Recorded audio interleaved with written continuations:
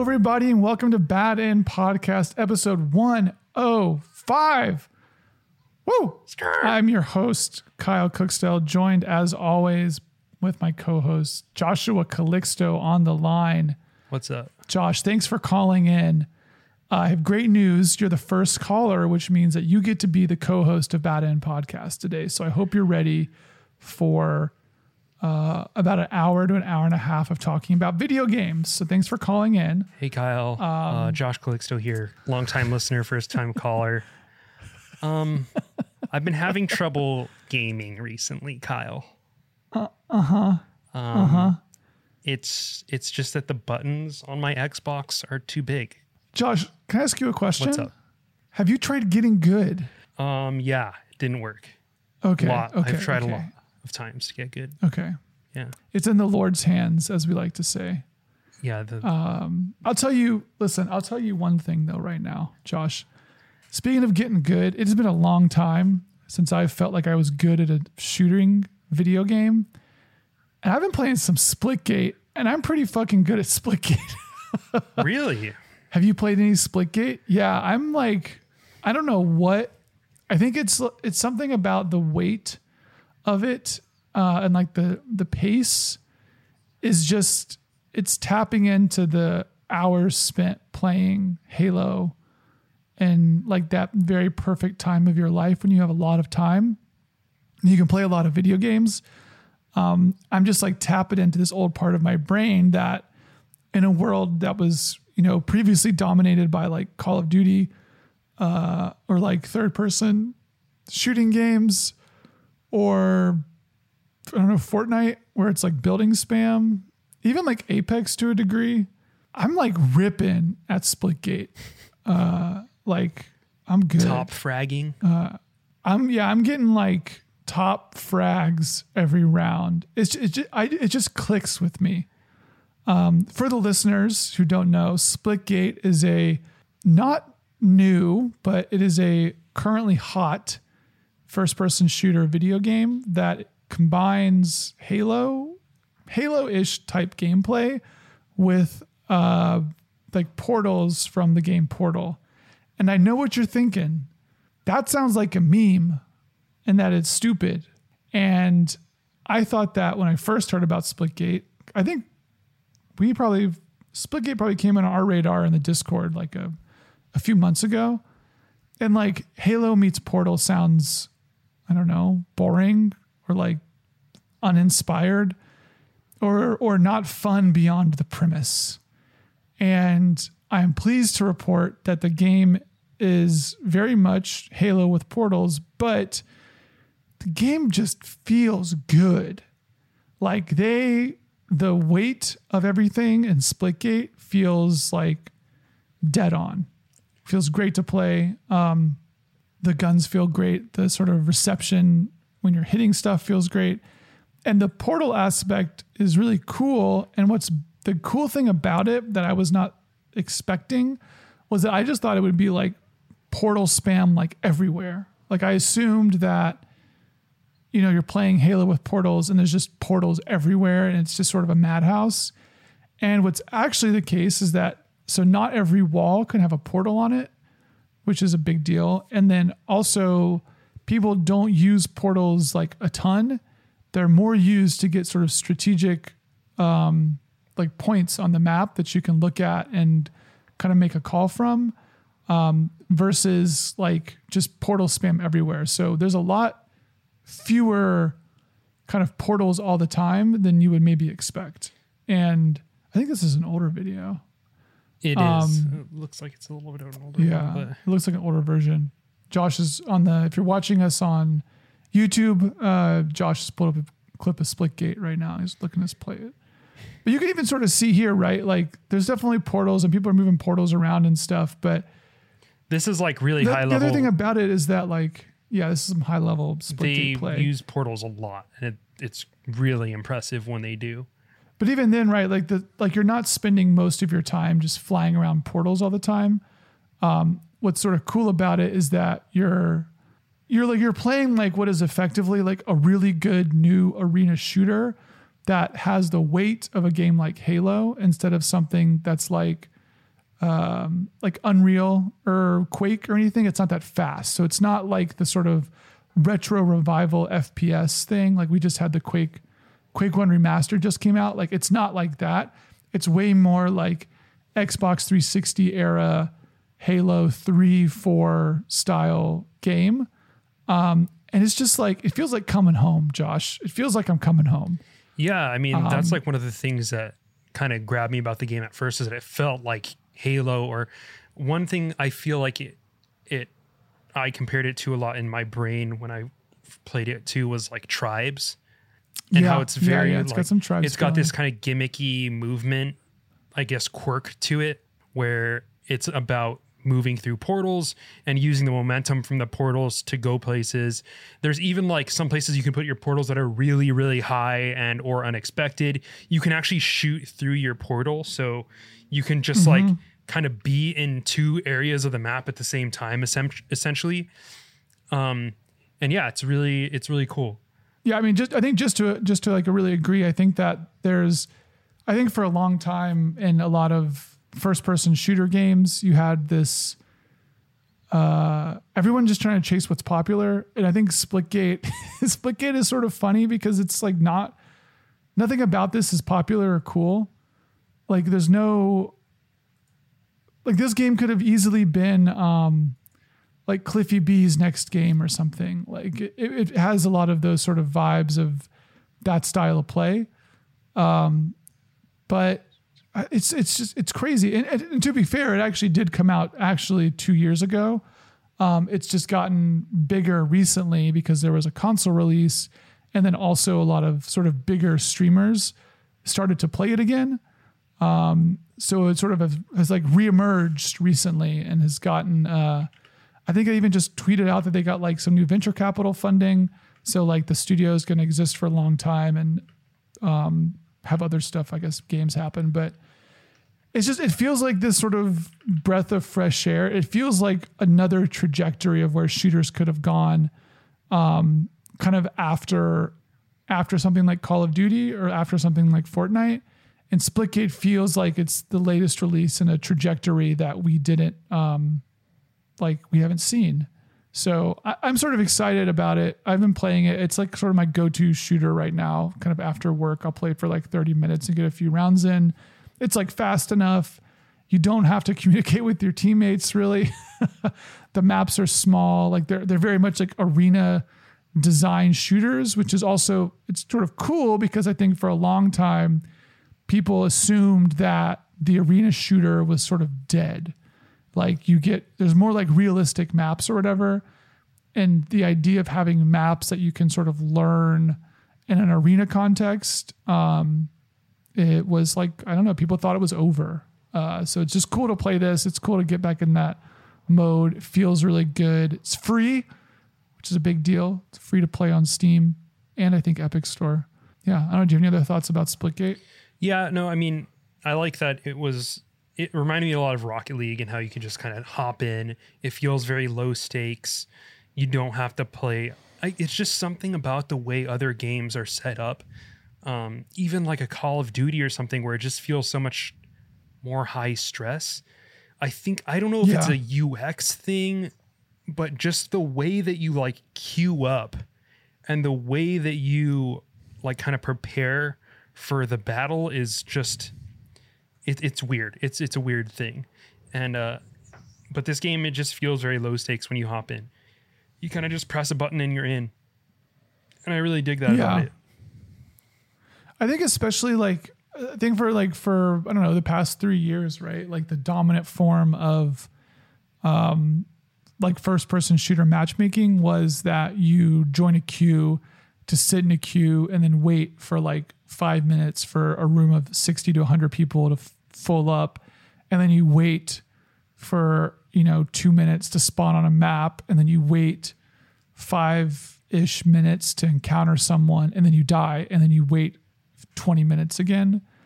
Even something like Overwatch has got a pretty big time to like get into a match, especially now when they've really locked stuff down for roles. Like getting into a match in Overwatch, if you want to play a specific class, so to speak, of a character, can easily take like 7 minutes.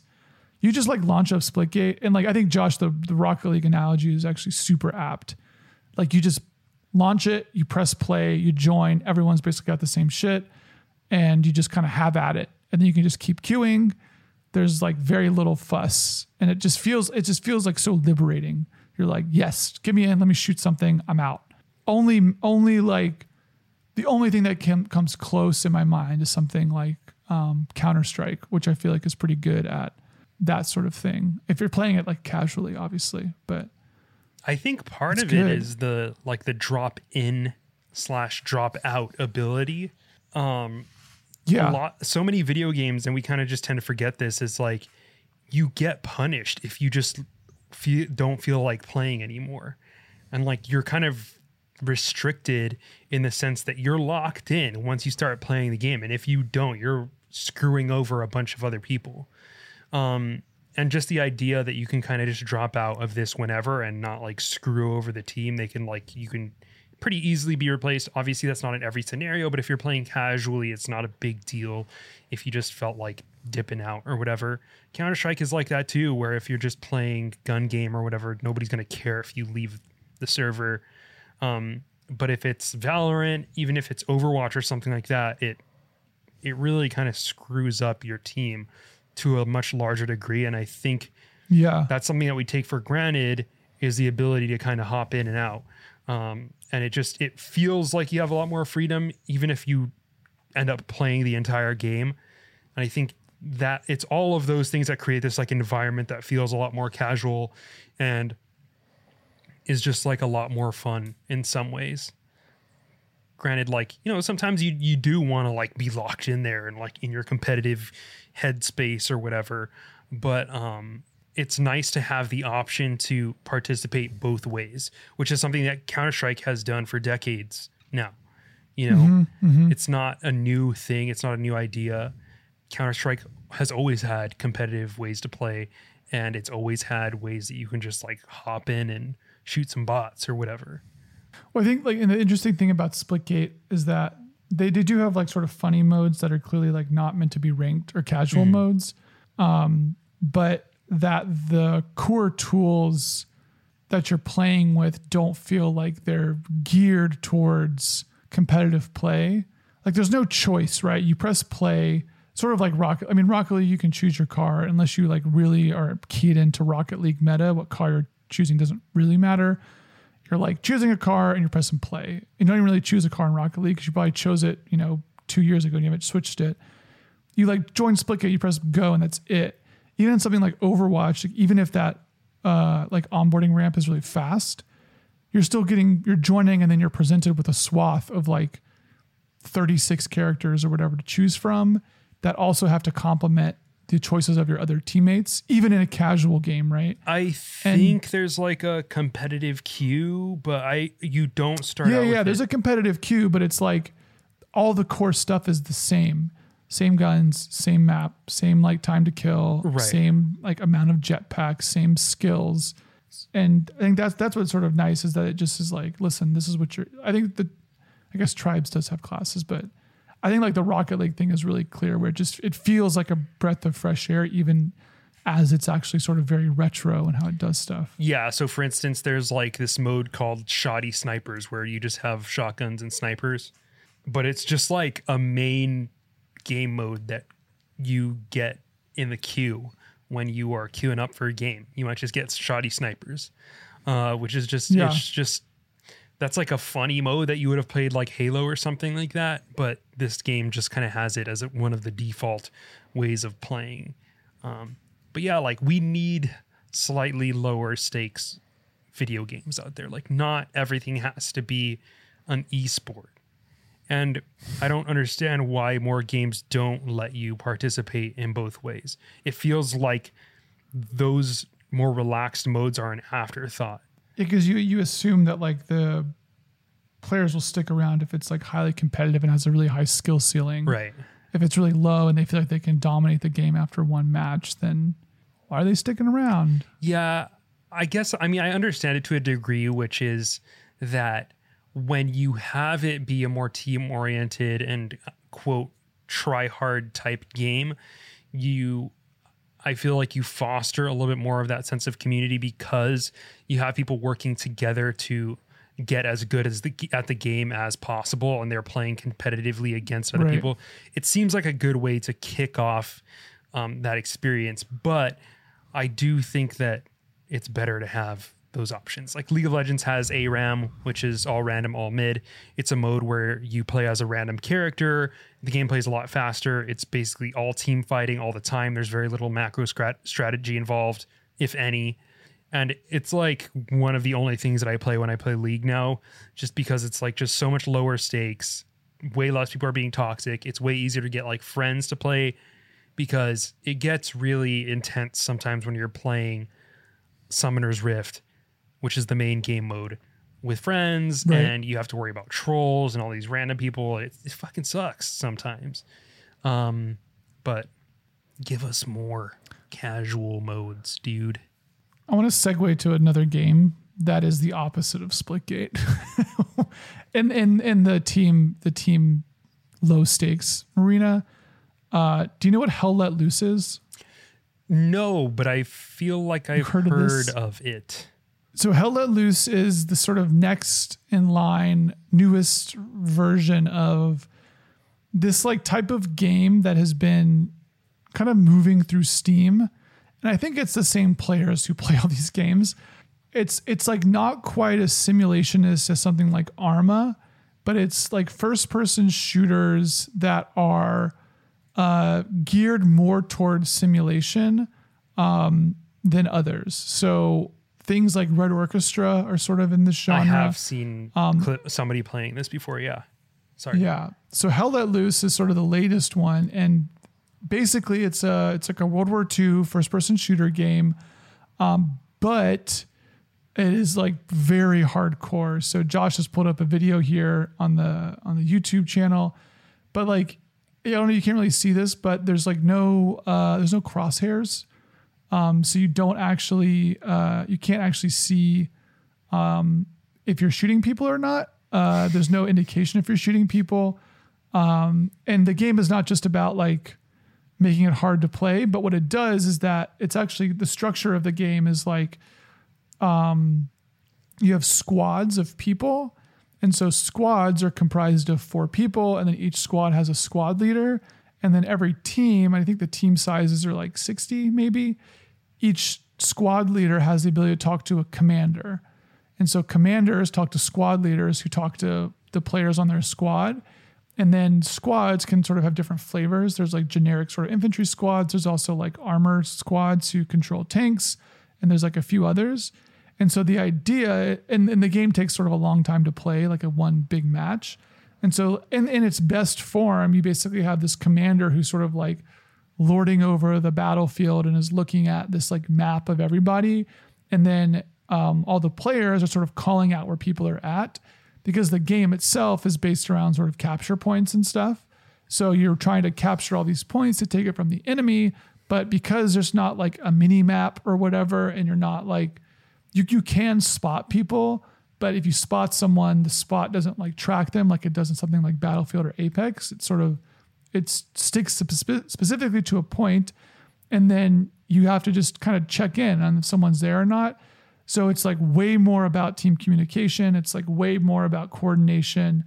And the like the ask, right, compared to Splitgate is like huge. Like if you sit down to play a game of Hell Let Loose, like it is not an interesting experience for 10 minutes. It is a really interesting experience over like 90 minutes. What happens if you die? Do you respawn? If you die, you do respawn, but there's no ticket system, which is sort of nice. So if you die, you respawn, and you respawn on where players' positions are at. But you can't like take points back. So it's not quite like Battlefield Conquest mode where you can like sort of it's basically like a round robin. Everyone's just taking all the points all the time. Oh man, this thing is insane. So on the video right now, you're seeing an artillery strike. Isn't this is fucking nuts. crazy? Yeah. When I saw it being played, it was a lot less. It was a lot more janky than this, because it's not even. So the game is released. Like gorgeous. I think it just came out of early access. I also feel like I should I feel like the person who hasn't played it does a better job of explaining what is happening. Sure. It looks like a Battlefield Arma almost. Yeah. Where it's not quite as unflinchingly realistic as Arma, but it has this really immersion focused thing when it comes to gameplay, which is like huge battlefields, like Kyle said, no crosshairs. So it feels like very almost like the first time you experience Call of Duty, where it's about the sound and the sensory experience. This map that they're playing on is like there's not even any buildings, well, at least in the section of the map that they're in, and it's just like a forest. So you're literally just looking through trees trying to find people, and when you see a person, there's no like health bar over their head or anything like that, so you're just shooting and hoping that you're hitting them, even though like you don't really know if your bullets are registering or not. It looks pretty wild, to be completely honest with you. So one of the lead creators, I think, was a like a VFX supervisor or artist on Hacksaw Ridge, which was this like World War II Andrew Garfield film. So Yeah. So like the game looks like a sort of World War II like HBO movie. It's super pretty, and the gameplay is sort of up to snuff. All that to say though, like it's very fun to play, but also it is like a commitment. Yeah. Like if you're playing, like you have to be coordinating, you have to be talking to your team, you have to sort of be working with people, you have to sort of hope you have a good commander who's leading everybody. So that you can play effectively and like take objectives, because you don't know where the enemy's at, right? So you're relying on other people or the commander or the squad leaders to be deploying you to places where people are at, because you're trying to hold these positions. And it's just nuts. It's like really cool. It's one of these things where like it doesn't have all of the things that make something like Battlefield or Call of Duty sort of be intrinsically rewarding just for playing them. Like you can just play sort of a support role in something like Battlefield, and you can just tag people and like whatever and have like a pretty good time, and you like hear that sweet sound when you hit somebody, all that stuff. Like it's got none of that. Like it doesn't, like as a single entity in a game, if you're trying to play it like Rambo, you will die and it will not be fun. Yeah. So you like really have to like rely on your team and like rely on coordination. So like you really need to be on mic. And I think even a lot of servers are like, will kick people who aren't on mic. Letting go. When you bleed out, it says letting go. Yeah. God. So yeah, this looks, Sumo says, pretty tempting looking. And yeah, I definitely want to check this game out, because I'm really digging how creative this is as just like a design and like an idea for a video game. Which is, do you ever play like, did you ever play games as like a kid that were like, was like a game of tag in a huge field or something? I used to play this game like in middle school where it was like, there was roles. Everyone had like roles or classes. And it was like you could do certain things if you had a specific role. Yeah. There's like healers. Yeah, it was like if you could unfreeze someone only if you had a specific role. You can only, there was other things. But being in just a real life environment is not as designed of an experience as a video game experience, which sounds intuitive. But when you think about it, wars are fought in spaces. They're not fought on like fields that have been designed to be fought in necessarily. Like they'll dig trenches or whatever, but to a large extent, like they would have these battles in like open fields, or they would have it on terrain where they weren't exactly able to. Or you'd like try to have a battle where like your team or your country has like a tactical advantage or exactly. Whatever. But it very much feels like this sense of just being in a place and having to you're just fucking shooting at people. And like, sometimes you're in an open field. Sometimes you have vision cover. Sometimes you have trees between you and the person. But It matters like whether you can see them, how good of a shot you have. It's not really mechanics or how fast your reflexes are as much as it is about like knowing where you are and being able to work with the territory itself, because the territory is not working for you. Yeah. And that's just a really, Yeah. Like you might see someone and shoot them in like one life and hell let loose. yeah. Like if you're really lucky, like in your first game, you might get one kill. It seems like a game where you're very Maybe. likely to get killed by someone you don't see. Oh yeah, all the time. And that's why you sort of have to rely on like your teammates and other people and kind of guiding you through where you should be at a given moment, because you will die if you're like out of position or whatever. Yeah. This is like the video game version of like what war reenactors wished they had, basically. Oh yeah, totally. And that's another part of it too, is that the experience is sort of like more compelling the more the people who are in it are willing to like LARP out the game. Where if you're trying to play it like Battlefield, like it'll just feel like a mismatch. But if you've got people on your squad who are like doing call outs and stuff and just sort of being like, they're just really feeling it and like feeling the intensity of the game, then it gets really cool. Yeah, it is like, I think it's like $40 or $30. It's definitely like it's a little chunk of change for something that's pretty niche. But it is cool. But I've been playing way more Splitgate than this, but I did play this a bit because I was listening to another podcast that was talking about it, and I was like, that sounds pretty cool. So I dig it. I like this. yeah. This design, this concept. Look at that map too. The map is like a topographic map. Yeah. Yeah. It's not even like a fun, like cool map. Like I think it's fun and cool. Yeah. What have you been playing, Josh? I got Deathloop, the game Ooh. of the week. It's a game of the hour. Game of the hour, yeah.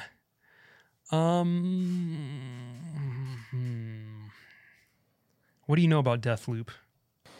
It's made by Arcane, who made Dishonored. It looks a lot like Dishonored, and there's a time loop. That's about it. And yeah, that's also like all I've really tried to know. Yeah, same. Nothing about it. I mean, I'm gonna say my perspective, then you can play as a person who's actually played it. I'm just like not really interested. Maybe if it's like really cheap, but I don't know. I'm like noted AAA game, whatever, and I look at this and I'm like, yeah, and I guess maybe this is cool. Yeah. But you played it. Yeah, I mean, people swear by Dishonored, right? Like they love Dishonored. Yeah. And I think a lot of it is because of the art style and the architecture and just the general overall vibe of the game. I am kind of whatever about that game / series. I thought it was like super annoying and punishing in a lot of ways, where it's like a stealth game, first person stealth, like Deus Ex.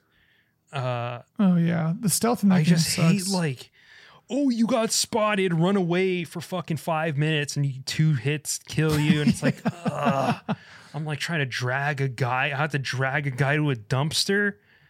That has never been a fun thing to do in video games. Like unless there's some slapstick element to it, which is what Metal Gear Solid did right. But yeah, this game is less intense than that, I would say. It's a lot easier to just run around and shoot people in this game than it was in that game. You're kind of discouraged from doing it, not because it's harder, but because there are other kind of mechanics to the video game that make it so that you don't want to necessarily kill people. I think the kind of hook for this game artistically is that it's influenced by like blaxploitation and is more in that kind of realm, which is interesting territory. But I think the game handles it well. You got some like really cool actors in the lead roles, which I really like. It's not like super exploitative, I wouldn't say, even though it's pulling from blaxploitation stuff. And yeah, I mean, besides that, it feels like it has a very like quippy Joss Whedon-esque, you know, that like video game voice where it's just like, oh. And nothing you've ever said has made me want to play a video game less than like, yeah, knowing there's good quips. This game is very quippy. I think they were trying to go in the opposite direction of Dishonored, in that super serious vein that game had, and very intense. This game is a lot more, I would say like chill. It's a lot more laid back than that in some ways. It's not afraid to be funny and to have like a little bit of a camp factor to it, which is cool in some ways. But I think the writing is just, I don't know, man. It's like, it's so 2020 nerd, you know, like where it's just like, it's so like it's so obsessed with how clever it is and how funny it is. It has this voice thing that like I have spotted in a lot of places recently that I'm realizing, where it's like they'll basically start a sentence like midway in where it's like, went to the beach today, didn't see anything crazy. A kid, you know, where it's like they're not using articles or whatever. They use a lot of that voice in like the logs and shit like that. Very like noir-esque. Yeah, exactly. There's an assassination type deal to it. The whole concept is that you're reliving a day over and over and over, but everybody knows that this day is being relived over and over. So they have this kind of weird hedonism going on, and all of the environments sort of reflect that. I don't really know. They don't really do a good job of kind of describing like why the stuff in these games look the way they do. You know, like this game has like weird posters and fucking art and stuff everywhere, and it's like they didn't really explain why it looks like this. You know, it's like sometimes I feel like it's like just an aesthetic. Because it's a cool. It's set. like an aesthetic pitch where it was like, oh yeah, what if you had a bunch of people living the same day over and over, what would their world look like? And they gave that directive to their art people and the people who are just creating their environments, and they just like built that, but there's no real reasoning behind it. Like a lot of the people that you're fighting against have masks, and they do this like lamp shading thing where they're like, oh, you find like an audio recording of this person who like was apparently in charge of things, and she was really she gave everybody masks, and it's like, oh, that explains the masks. Like, cause there's like a running gag of like, why is everyone wearing masks? And then you find a quote explanation, but it's still not really a very good explanation, just because their boss like wanted everybody to wear masks. Yeah, sure, that can be the reasoning behind why they wear masks, but it's like outsizedly represented in all of like the marketing materials and screenshots where it looks cool that people are wearing masks. Yeah. But it doesn't. It's this like kind of mid-century, this like mid-century modern-ish look to everything. Stuff is randomly painted and color blocked on these like old buildings, and it's like, okay, dude. Josh, is there crafting in this game? No, not really. Good. Okay. Well, they just picked up nails, so yeah, those are a nail gun. That's ammo for your silent gun. Okay. That shoots nails. I was about to say, 'cause if there was crafting, yeah, not really any crafting. This is also one of these things where like, and you know, in the same way where like you'll have Hollywood actors who you never see ever, and then all of a sudden they're in like 6 things, and then they sort of like go away. Yeah.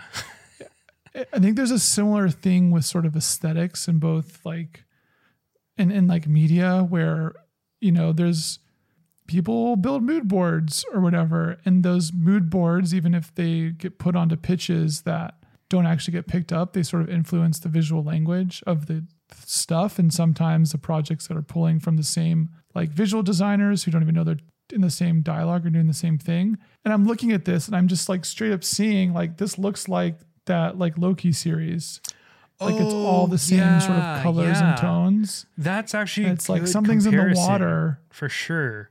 Yeah, something's in the water where those people are like, you know, the same visual designers are being. Especially because games are so big now, it's not crazy that the visual designer basically did all the concept art for Loki and then came over to Arcane to do some stuff. I have no idea if that's the case or not, but it's just funny how you get two things who both sort of alone are unique in their genres, but are very similar to each other. What's funny about it is video games have always had this thing where it's like, I want to do something that looks like this, but in this world, right? And like it's been like that from the very beginning. If you think about Mario, it's like, I want the main character's a plumber and he goes into pipes and he saves a princess from a dinosaur. You know, it's just like very childish imagination routes that lead to like the art of these games. This, I feel like Arcane stuff is that same shit where it's like, what if we had like Victorian London, but with like steampunk stuff and, you know, time rewinding mechanics like Prince of Persia.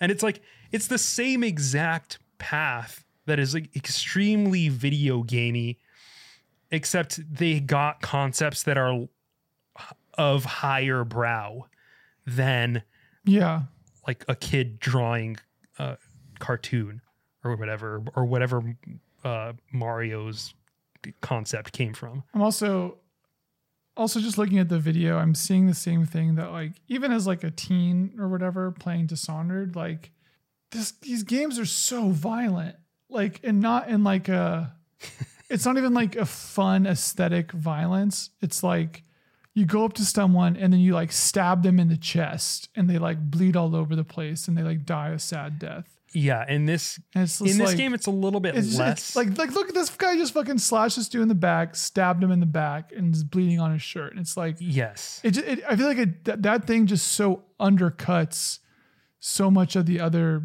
stuff. Like I think that Arcane's visual sense and like aesthetic sensibility is like amazing. Like they're great. They're great at building these types of worlds that are highly executed, but then they just put this layer of like gamerism over it. That's just like, that's what I'm saying to a large extent is like, there's a lot more friction in this game between that stuff, because in Dishonored, at least it was being serious. At least it had this, even when it was doing like a pastiche thing, at least it had this ambition to it with like the art and stuff that felt at least somewhat cohesive. In this game, it's just like none of that stuff is there, but they kind of just expect you to know like, oh yeah, we're Arcane. This is how we do stuff, you know? And it feels a lot more jarring in this game. It's a weird disconnect between the art style and just the kind of like lack of stakes that is to a large extent pervades this game. And that is kind of rubbing me the wrong way about it. Besides that, it's also super buggy. I'm playing it on PC. I have a really good computer, but it's super stuttery. It has a lot of, this is like a known issue, and they've actually released a patch today.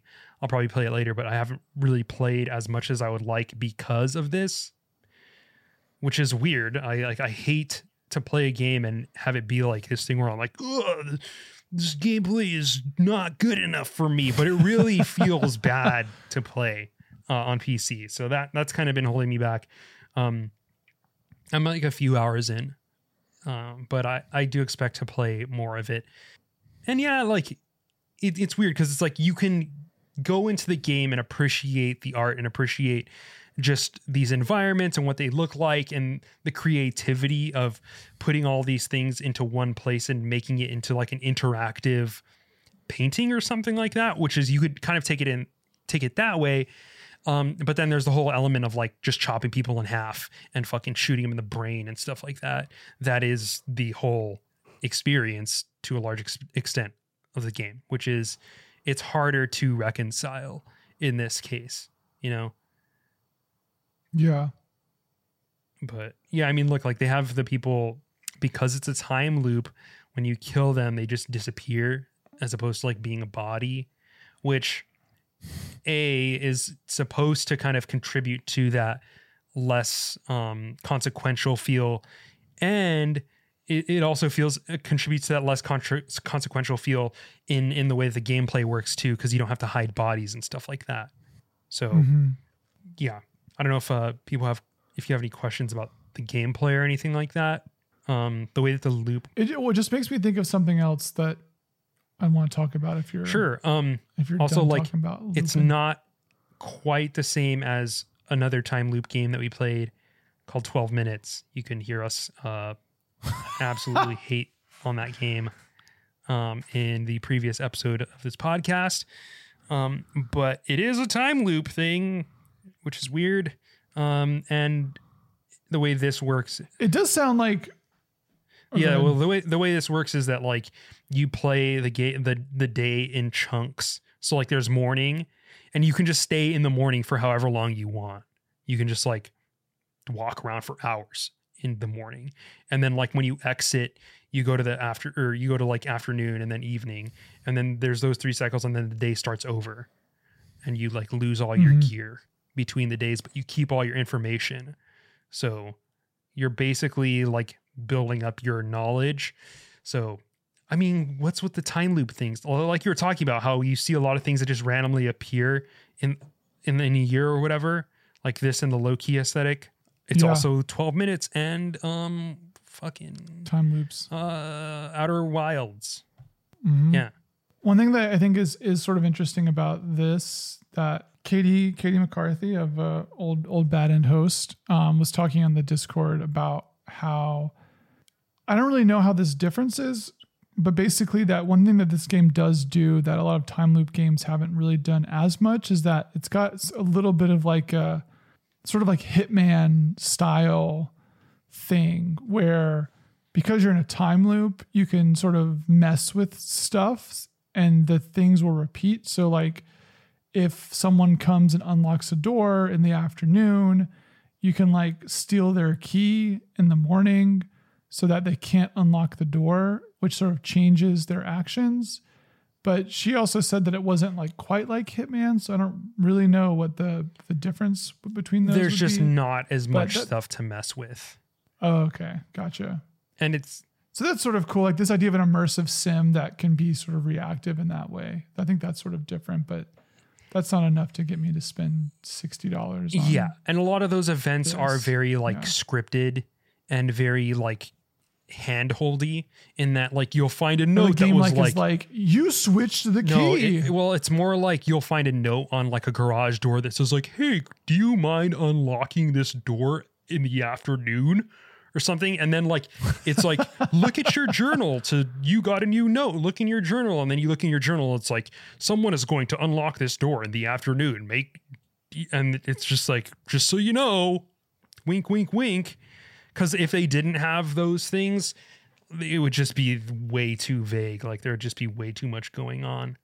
It sounds very like Majora's Mask style. I've heard that it's more like Majora's Mask. I have not actually played Majora's Mask, but yeah.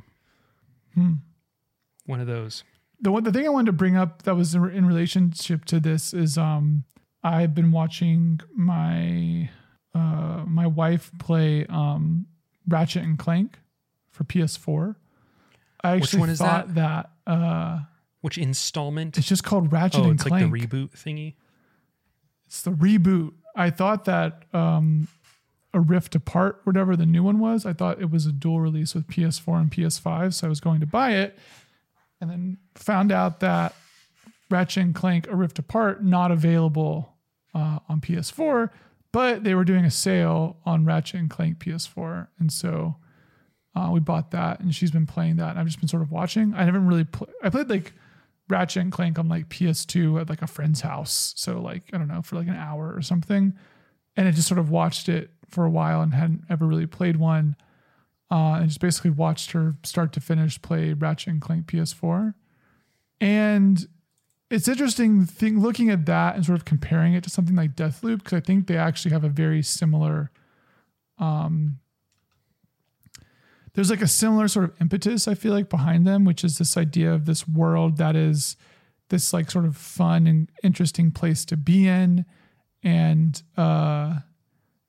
is kind of exciting.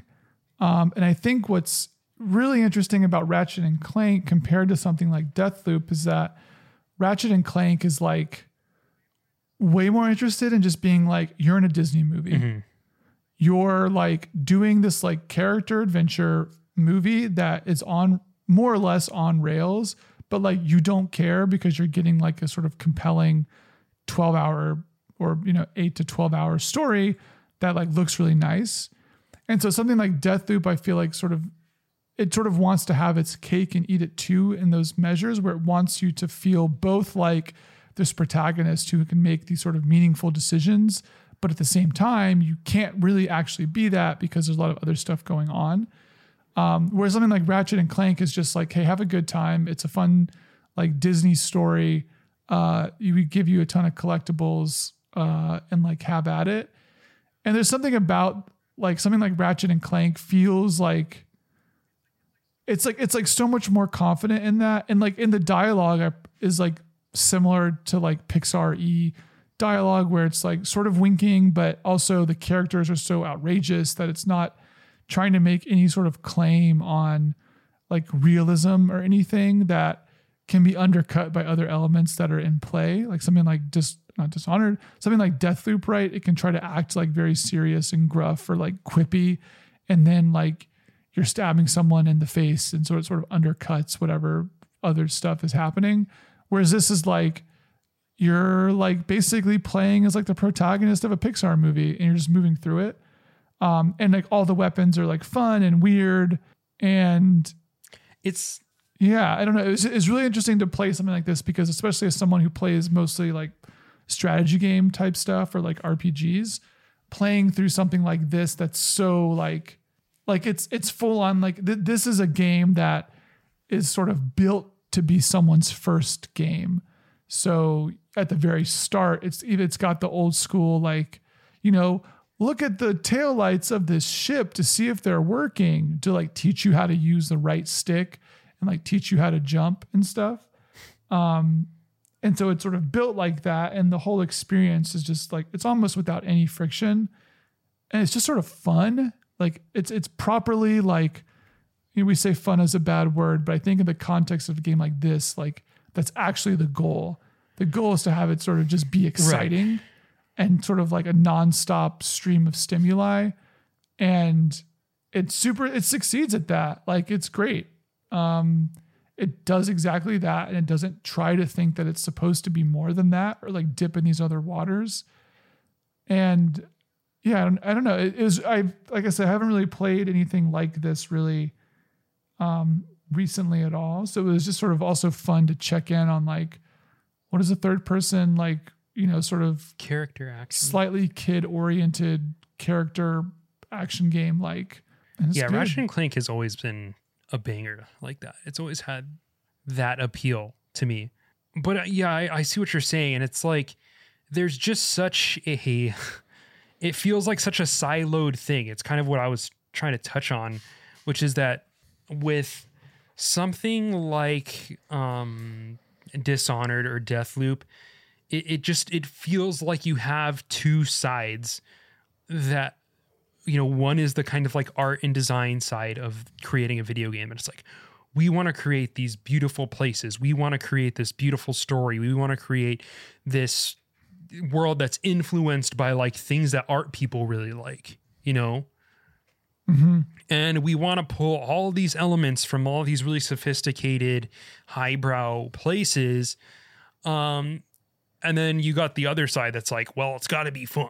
We got to have the shooting. We got to have the nail gun. We got to have this. And it's just these two like really disparate parts that are just doing their own thing. And then at the end, they have to put those things together, and this is what you get. It feels very much like that. And I think a lot of AAA games that aspire to have this artistic appeal have that issue. It's this dissonance between the art and the gameplay. Not like a ludonarrative dissonance. It's something that goes a bit deeper than that. Even though BioShock, one could argue suffers from a lot of the same things that we're talking about. But yeah, something like Ratchet and Clank to me does feel much more confident in itself, and that it's like, yo, this game is fucking pretty. Like, just look at.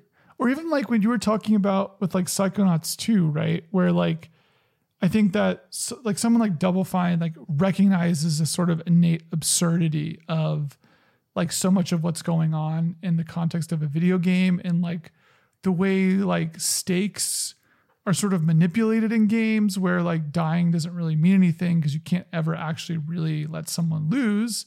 So like all of their games sort of speak to this in a way that I think makes them be like better versions of the form, where I think this tension you're talking about is like rarely a productive tension. Like maybe you get a really cool world that's like a really interesting place to sort of explore, but you're sort of sacrificing other stuff because you're still sort of hamstrung by the limitations of the like space you're working in, of like, you know, AAA video games or whatever. And if you were to have a game that was to just take this vibe and this feel and have the art and the gameplay be a lot more cohesive, it would often require some kind of drastic rehashing of what the gameplay experience would be otherwise.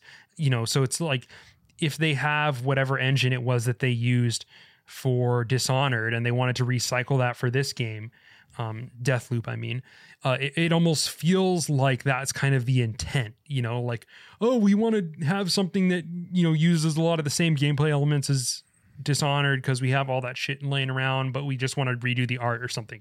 It feels like that's where the game came from. Like you got your two separate teams doing the thing, they want to make it look different, and this is what they came up with. Whereas it would take a lot more to build something else from the ground up. And I guess that's kind of what we were talking about with 12 Minutes, which is a game that we really didn't like because of how it was executed, but was doing something interesting and something that we would kind of like to see more of, nonetheless. So, or it's even sort of weird. That's like something that's also circling this for me is the like lack of staying power of the idea of the walking simulator, and how it's sort of surprising that we haven't really had any new like AAA walking simulators that are doing or trying to do similar things or moving in more in that form. Like, I mean, people talk about, right, like Death Stranding is sort of the closest thing we get, but that's even sort of its own thing that's like very gamey in its own way. I'm thinking too about like, there was like, I don't know if it was like a PC Gamer article, but there was some article like 2 weeks ago that the headline was something like, you know, 2 years in, nothing comes close to Disco Elysium still.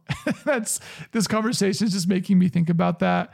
And I'm just like, yeah, like they just nailed it. Like that, not to bring it back to just how amazing Disco Elysium is again, but just seeing a lot of this stuff just try in this sort of different sphere and knowing sort of how much the Disco Elysium team like didn't have access to, but was still able to execute something that has proved to be like incredibly, you know, meaningful to a lot of people and like relevant and moving the genre forward.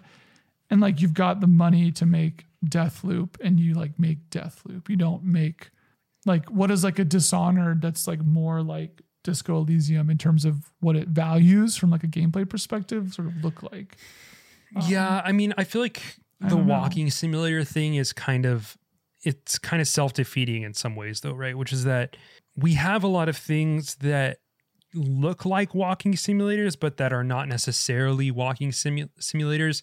Obra Dinn came out a couple years ago, and yeah, but that's not, I guess I'm talking about like any of these big studios that make these large AAA first-person, third-person shooter games. I think the problem and the thing that is difficult is that the ask is not a walking simulator, right? Like no AAA studio I think wants to make a walking simulator. Like I feel like they just don't really sell as well. I think that they are not as popular of games. They're not as quote fun. people are like less likely to pick them up because of that. But they need to have just some entirely different hook that brings them into some other realm.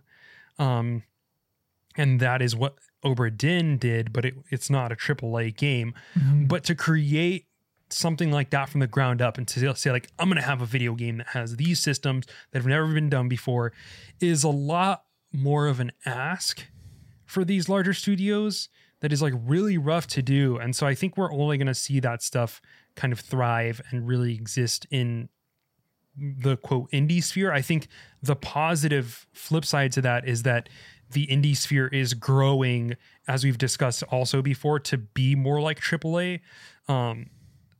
So if you look at like Annapurna, for instance, they're out there doing this type of thing essentially.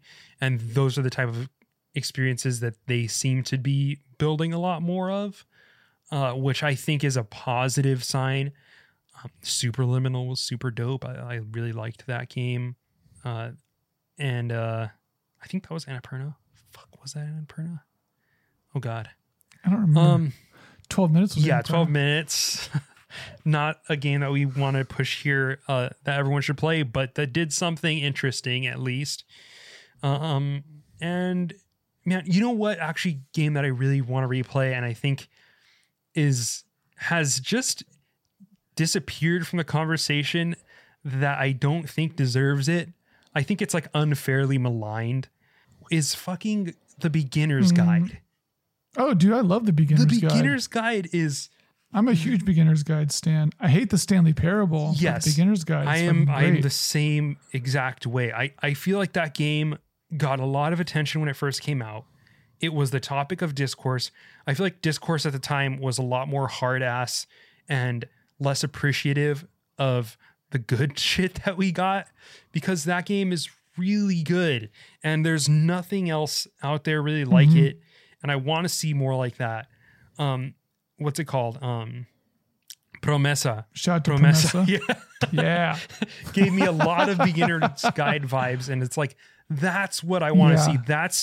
But you can't call either of those quote walking simulators because there's something going on at a macro level with those games that puts them in an entirely different realm. And I think that's why it's tough to think about the walking simulator, because I don't feel like the walking simulator is a genre that ever should have really existed in the first place. Like just walking around looking at stuff, that does not have to be the gameplay hook. You know, I don't understand. Like, or you can make the act of like looking at stuff more meaningful. Yeah. But just like looking at landscapes and then listening to audio diaries is not and yet that's what it became, right? Because the precedent was Gone Home or Dear Esther, it was like, oh, you just walk around a house and look at magazines and there's like a big monologue at the end that is very intimate and theater kids will love.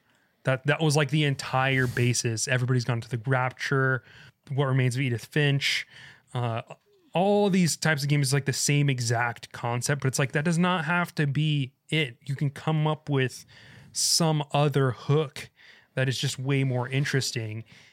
And the Beginner's Guide did that. Promesa did that. I think that there's a lot more space for creativity there that we're just not seeing. And I think part of that is because the walking simulator nomenclature is pretty restrictive. And I feel like people get stuck in that mindset when they don't necessarily need to. I think there's like a lot of space to be creative there. But yeah. I don't know. You play anything else that wasn't walking simulators? I played Wilmot's Warehouse. Oh, yeah. nice. Talk about that. What inspired that? It was on Game Pass. Oh, nice. It is just, there should be more games like this. So Wilmot's Warehouse, you could describe a lot of different ways. When you say like this, which part are you talking about? This YouTube video is describing it as a quote logistics simulator, which is actually not a bad Not a bad way of describing I it. think that in a world where Factorio exists, it's a bad descriptor, but it came out, I guess it came out after Factorio was out. It's, For the viewers, Wilmot's Warehouse is, you can describe it, Josh. it's a top-down organizing simulator. You're moving around a warehouse and you're like grabbing blocks to sort of deliver them like Diner Dash style to a like a sort of shop window. Yeah. And it's Okay. it's like kind of avant-garde. Like it's very weird. It's got a little bit of the like just like a touch of the sort of like Pendleton Wardy Adventure Time absurdity, kind of like also maybe very sad stuff under it, but is also sort of very pleasing and doing it. Yeah, generally. and well, the way it ramps up, like you feel the cleverness of the design as it ramps up. So the way that it starts is like you work in a warehouse and we're going to get a shipment today. And it's like 3 sandwiches and like a map. Right. And then it's like you have people that come to the window of the warehouse and they're like, I want 2 sandwiches and I'll take 1 map. And then so you're like, okay, you go to the warehouse, you grab the sandwiches and the map, but you have a time limit to deliver them the stuff. Okay. Simple enough, right? You are fulfilling an order with things that you have in your quote inventory.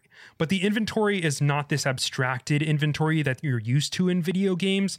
It is literally a warehouse floor where you can put these objects wherever you want.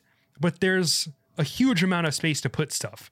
So you have to do the organizing yourself. It's like someone gave you a pile of books and DVDs and were like, organize this. And you have to do that in a way where you can find it as easily as possible. So usually in organization, you have systems for organizing these things, like the Dewey Decimal System that they use for libraries. Or, you might sort stuff you might color code things, or you might sort things alphabetically. There's any number of ways that you can organize things. And you start creating systems for organizing the objects that you have in Wilmot's Warehouse.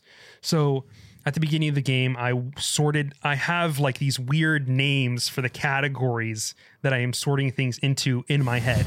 So I had like outdoor gear was like, I had like a tent. I had like boots. I had like the other thing too is that like the little boxes that represent the objects are oftentimes abstract.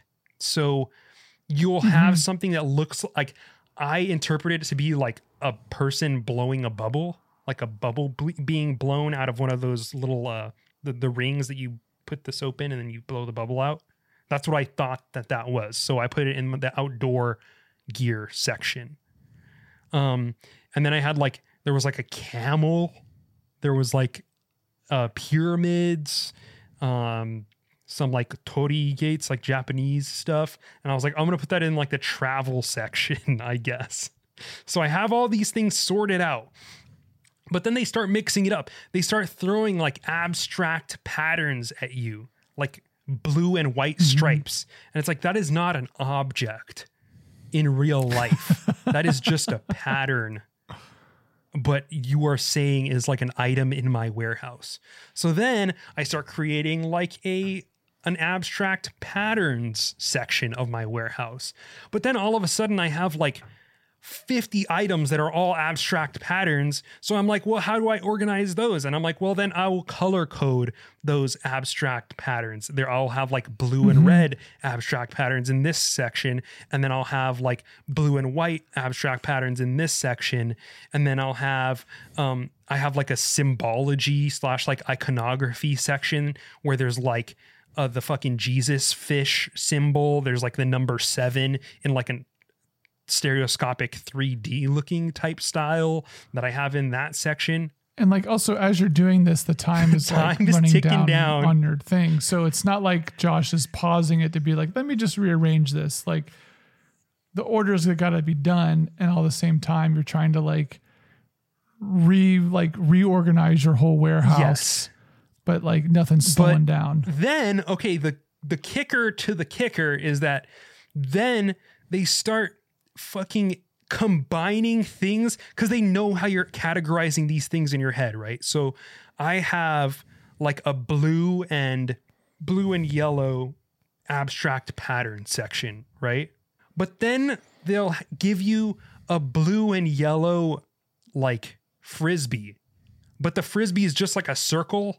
So would I put that in my outdoor gear section if I'm interpreting that to be a frisbee, or do I put that in the blue and yellow abstract shapes section? And they start giving you more and more things that have similar colors to things that you've already organized, or that like could be outdoor gear that like you've already put into a specific place. And it starts messing with your mind because you're like, did I put this in this section or this section? And it's weird because it's like, it's all in your warehouse. The question is whether you can find it. You can figure out where you put it before the customers get pissed off at you, which is absolutely bonkers video game concept. First of all, like just organizing shit, like, holy crap. Like, that's just so cool. And I don't know, I love that about this game, that it's the gameplay loop itself is just so different than anything I've ever really experienced. At the same time, I suck at this kind of thinking.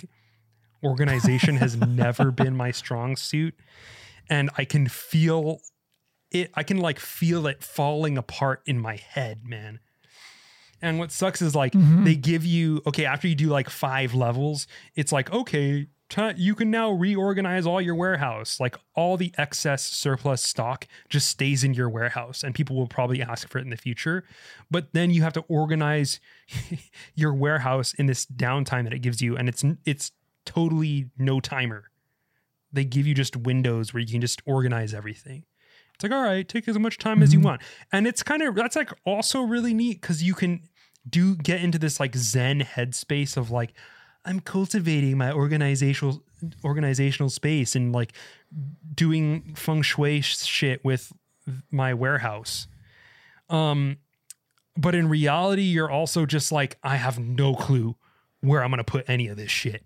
I don't know what this pattern is. I don't know what this abstract shape is. I don't know where this goes.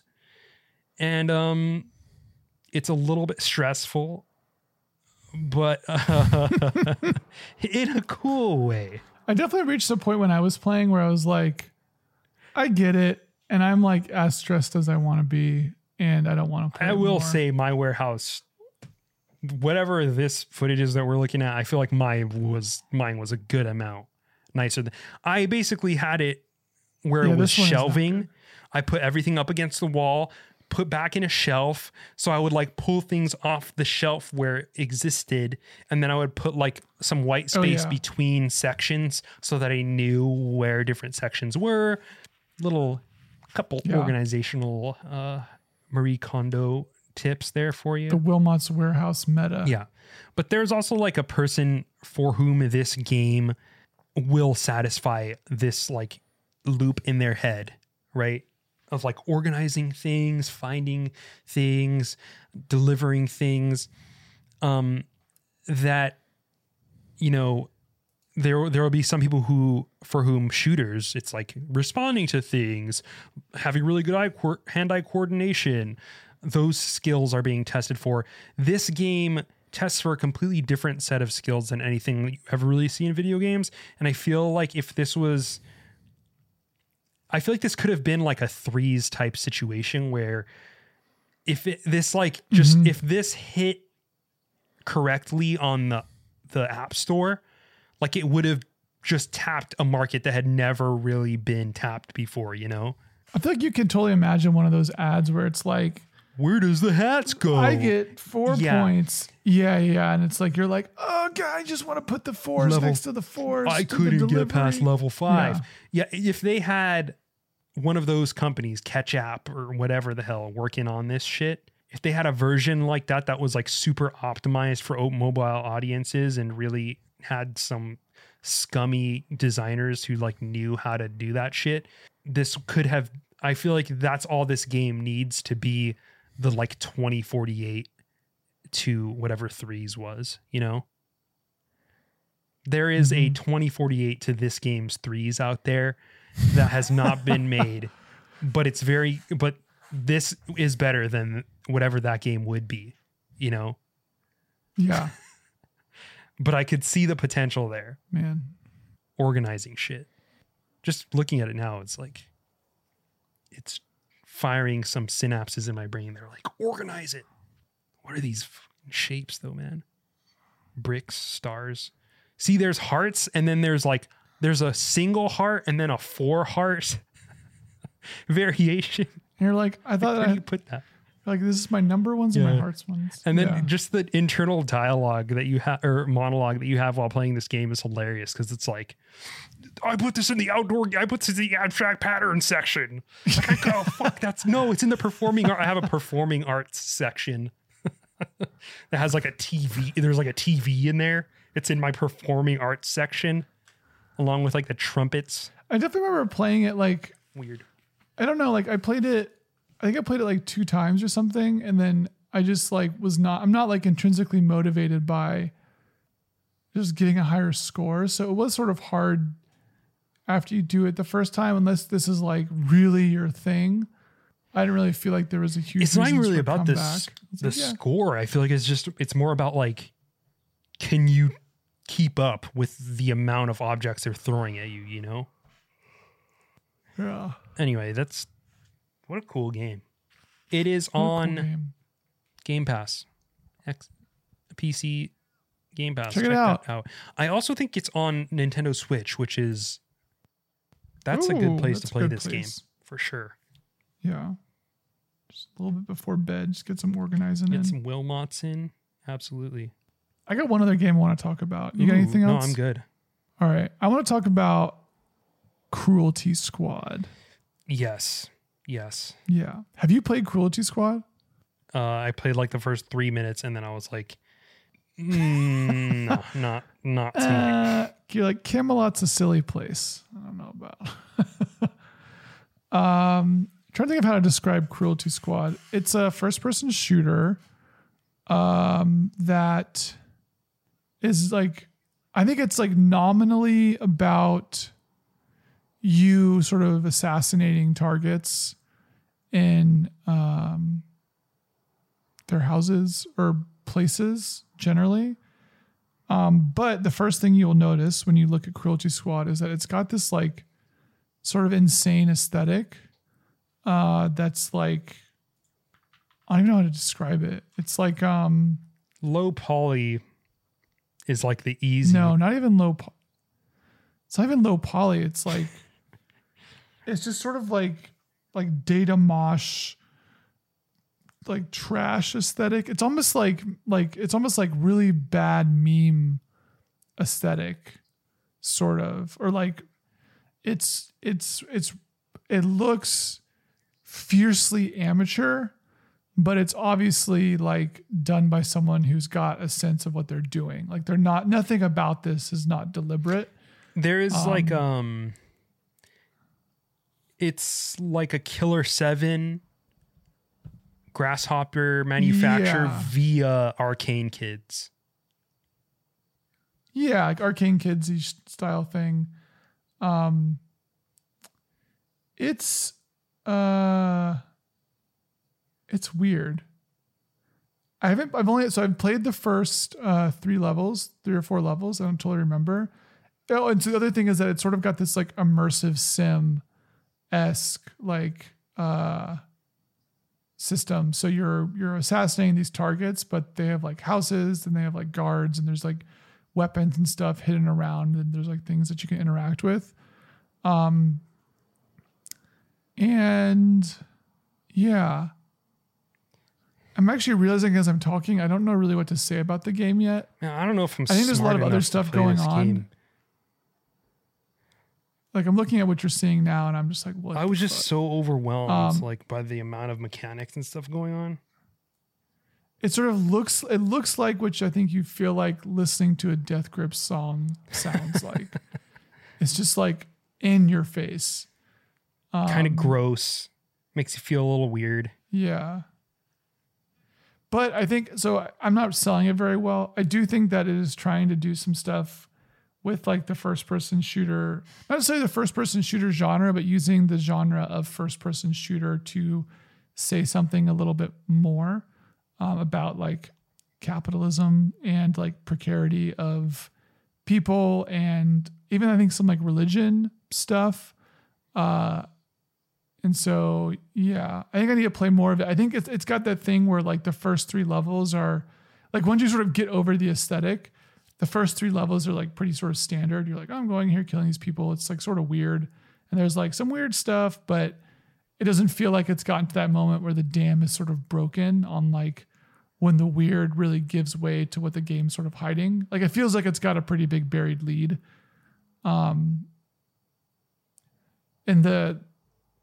Yeah.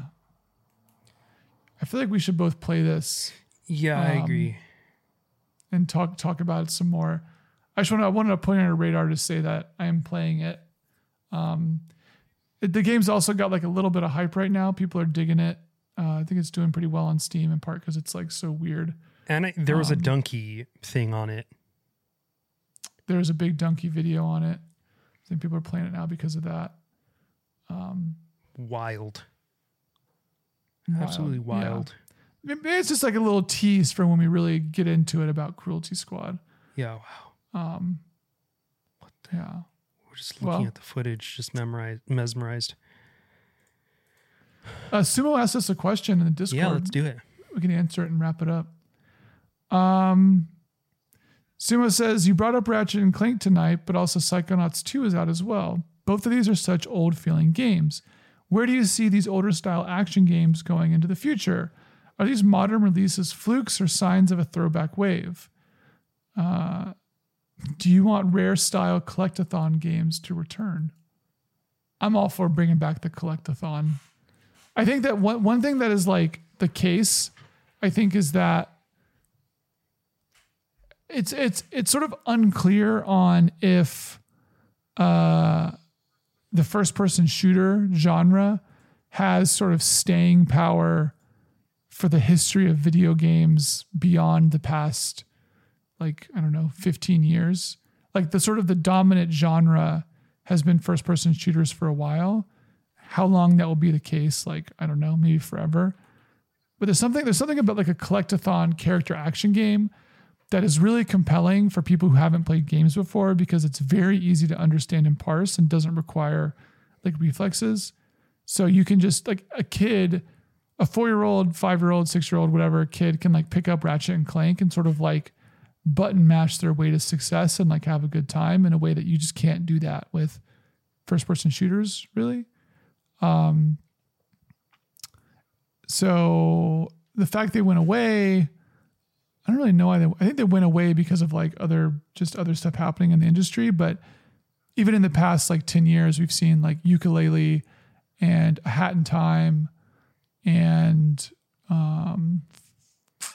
there's like 1 or 2 others that were sort of collectathon-y stuff. But I don't know. I would love to see more of these games. I think it also, the other part of it is that I think these games, especially looking at like the new Ratchet and Clank, feels like this feels like the next place really high quality art can go, in a way where I think we're sort of reaching the plateau of like photorealism in video games.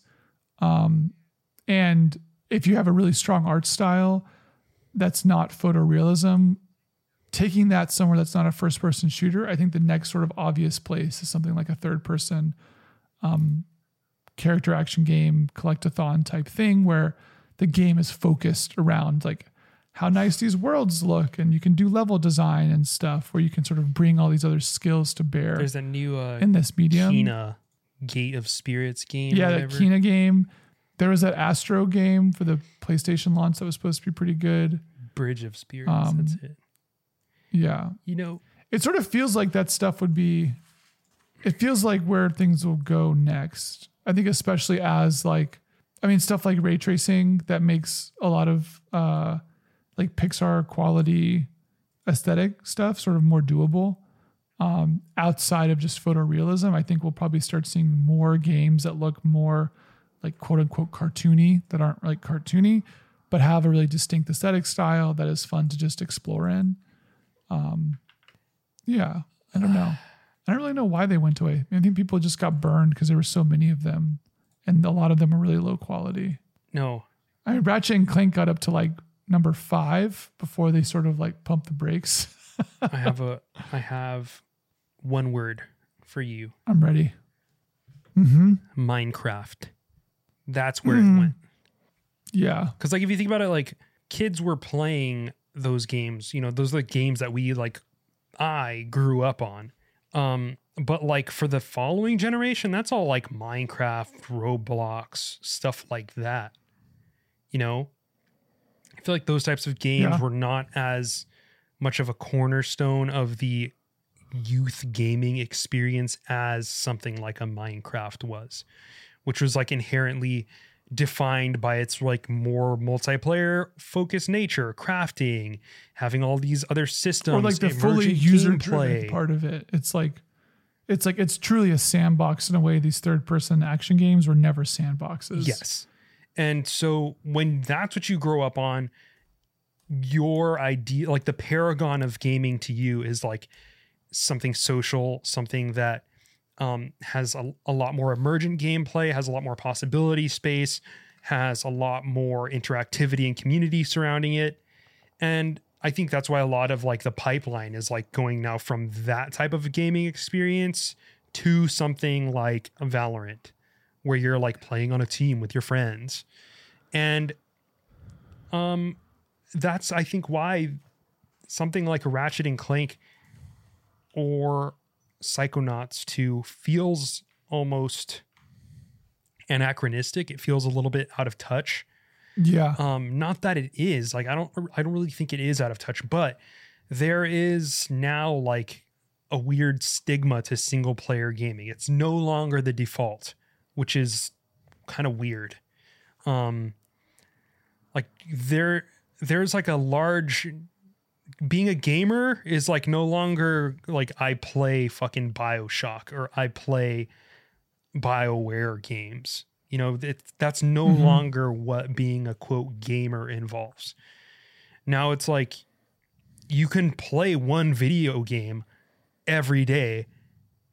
Like you can play the same video game every day and you're a gamer. Like, but you only play one video game over the course of 10 years. And maybe that's League of Legends. And that's totally normal video gamer status. And a lot of those people will like never play Psychonauts 2 and will never be interested in that as a gaming experience. But that's not even like considered quote casual. Have we had the casual gamer debate when's the last time we had that? Is there even a discourse about that anymore? Is that even a thing? Yeah, there's like, I feel like it just sort of went away. Like maybe like you have like phone gamers, but even then, like I think at that time we talked to your like younger brother or cousin about playing games on the phone. And he was just like, that's what we have to play games on, you know? And that was even 3 years ago. So those people are like in college now and they grew up like playing games on their phone. And like, so the idea of like phone gamer being some sort of diminutive, they were like, I was playing fucking League of Legends and Terraria on my phone. Like, what are you talking about, dude? It's such an antiquated, like it's already an antiquated way of talking about video games, even though this was like 2 years ago when we were talking about like core gamers and shit. That is not a thing anymore.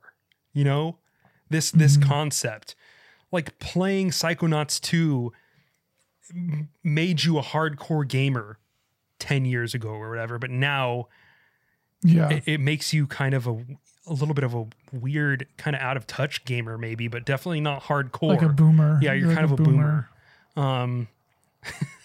But hey dude, fucking times are a-changing, but the casual thing always sucked. So it's good that that's gone now. I mean, I'm sure it's re-manifested in a different way, but it does feel like there are larger ways of change happening that I'm into, and that are cool, that I respect, that I dig. And but I gotta say, as a person who likes playing single player games, it does feel weird to have like a lot of people going toward the multiplayer side of things and having it be like weirder that I play single player games, you know? It's moving the needle of video games, like what it feels like to be a marginalized gamer, not in the like disenfranchised sense, but in the sense of that, like I'm on the margin of people who play video games. Because most people don't play video games that way now. Well, that's like most is probably too strong, but yeah, go ahead. My sister's like a teacher in like middle school, and I like talked to her class once about like games or whatever, and they like the phrasing that they used was not like, oh, like you play video games. They would say like, oh, do you play like Apex or Fortnite or like League or something? And I'm just thinking back when we were in high school, which was, I don't know, 10, 15 years. No, not 15. 10? It was like 15 for 15, me. Maybe it was 15 years ago. Yeah, it would have been 15. Damn. But it's like there was no, not even just like a, you know, nerddom being stigmatized, but like, if you were like a video gamer, like a gamer, you played sort of everything. You played like, it meant that you played the games that came out the most. And like some people did like just play Madden or just play like Call of Duty multiplayer, or there was like the MMO crowd. But if you were like a gamer or whatever, and you like had an Xbox or GameCube, PlayStation, you bought like, you had like, you know, I mean, depending on how much money your family had, you had anywhere from like 2 to like 10, 15, 20 games. And a lot of those were single player games, and some of them had like multiplayer modes. Some of them would be online, but like to be a gamer in that sense was like, oh, I'm playing the cool new stuff that's out. You know, there was no like, you wouldn't define your gamerdom by the thing that you played. Unless it was like a socially acceptable thing to talk about on like the playground where you could like say that you played Halo. It was more like COD or League or something. It was, do you have an Xbox, a PS2, or a GameCube? Or do you have N64 or a PlayStation? Was the question. Yeah. Do you have a Genesis or a Super Nintendo? That was more what it was. But even then, now that I think about it, it is kind of, it does feel a little bit cyclical in some ways, because also when I was a kid, video games have been a social thing in a way that they are and kind of aren't now in some ways. Like I think of Halo, I think of 007. Those were like prime gaming experiences for me as a kid. Yeah. But if anything, it feels like the single player thing has gone from being Ocarina of Time to being like Minecraft, even though Minecraft isn't really a single player experience, you know? It's these like communal, crafty, buildy PvE kind of experiences as opposed to the competitive ones. Yeah. I don't know. It's weird. And then the last thing I want to say about this is that the pipeline for this stuff, we never really know what it is until 10 years later, because you have a lot of kids who play video games that just don't, who are they talking to about their gaming habits? Think about how popular Roblox is and how like nobody knows that. Yeah. Like when we were kids, it was like, oh, Neopets. Nobody above the age of, 20 knew what Neopets was at that time. Yeah. But now it's like you have all these stories coming out about like, these were the things that influenced us growing up that can only be related really now, because there's no one who can really have that perspective on the youth, as it were, and what they're doing. I mean, I am assuming right now it's like what, Fortnite? I mean, it's also, I don't know, this gets into like a larger cultural discussion, but it is also crazy to see the cycles of stuff sort of being rehashed. Like, it's wild to me that like Paramore is sort of like back and resonating with people who were like our age when those songs were first breaking, or like Panic at the Disco, or like even just pop punk in general, that like, and but then also at the same time that like, I think something about like the precarity of AAA production means that people like Activision produce Warcraft 3 remastered or Diablo 2 remastered that is then being marketed to people who are the age now of the people who are probably wanting that game to exist, who have memories about it when they were the age. So like someone now, right, who's like 14 is playing Diablo 2 remastered, and they're like, fuck yeah, in the same way that the person who's like, 35, 40 now is playing it when they were that age. And so there's this other like weird cycle that's sort of happening that I think has to do a little bit with the sort of the state the game industry itself has got itself in, where we're like rehashing new versions of old experiences for new audiences, such that like, I don't know, maybe there's someone's going to grow up now who's like, man, Warcraft 3 was a big deal to me. And it's like, you're 20 and they're like, oh, I meant Reforged. I played a lot of Warcraft 3 with my friends. Okay. Obviously like Fortnite, Minecraft, Roblox are like huge things, but it is weird now to see that stuff in a way that was not a thing when we were like, to take this into like a zone that I feel like is maybe synthesizing these thoughts a little bit more. It seems like we have yet to find out how video games really progress in a larger zoomed out macro level. Because if you think about fashion, if you think about music, you do get that cyclical nature where it's like, oh, the 70s are back in. Oh, the 80s are back in, where it's like 20 years cycle, where it's like the 90s were back like a couple years ago. And then now it's like the 2000s are back. The early 2000s are back. And, the early 2010s will probably be back in 5 years or whatever. But with video games, it feels like everything is always here at once, and then there's new things coming out, and there is no real discernible cyclical nature of video games to me, because maybe it's because video games move at a much more glacial pace than pop culture at large, but it doesn't feel to me like character action is back right now.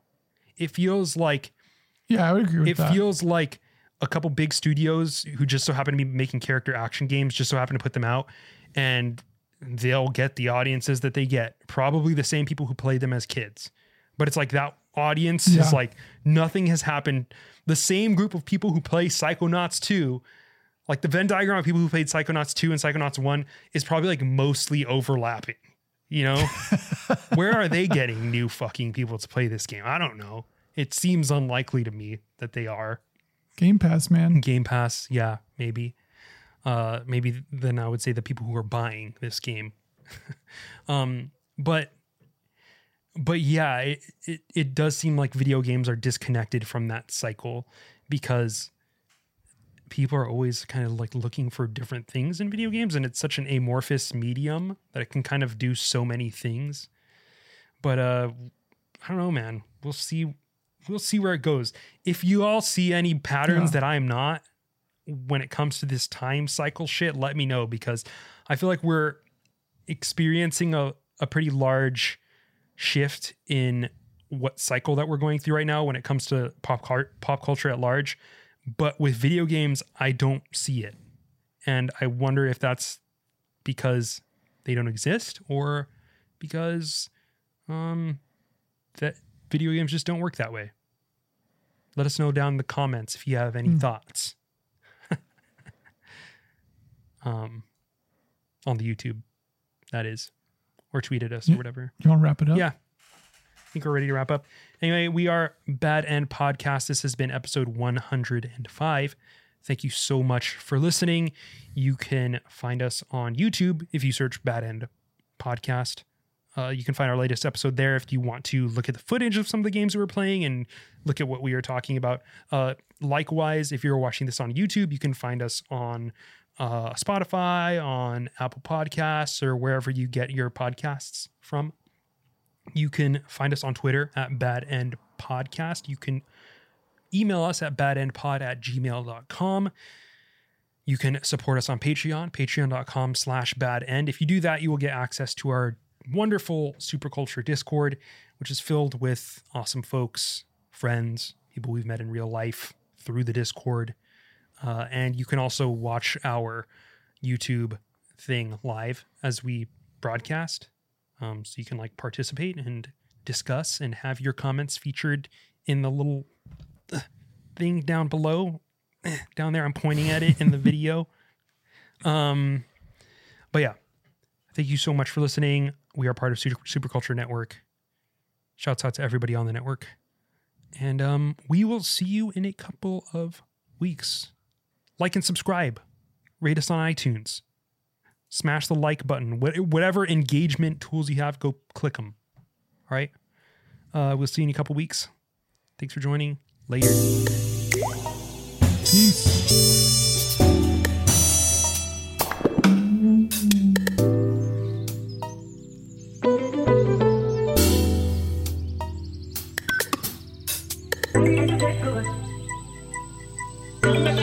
Good.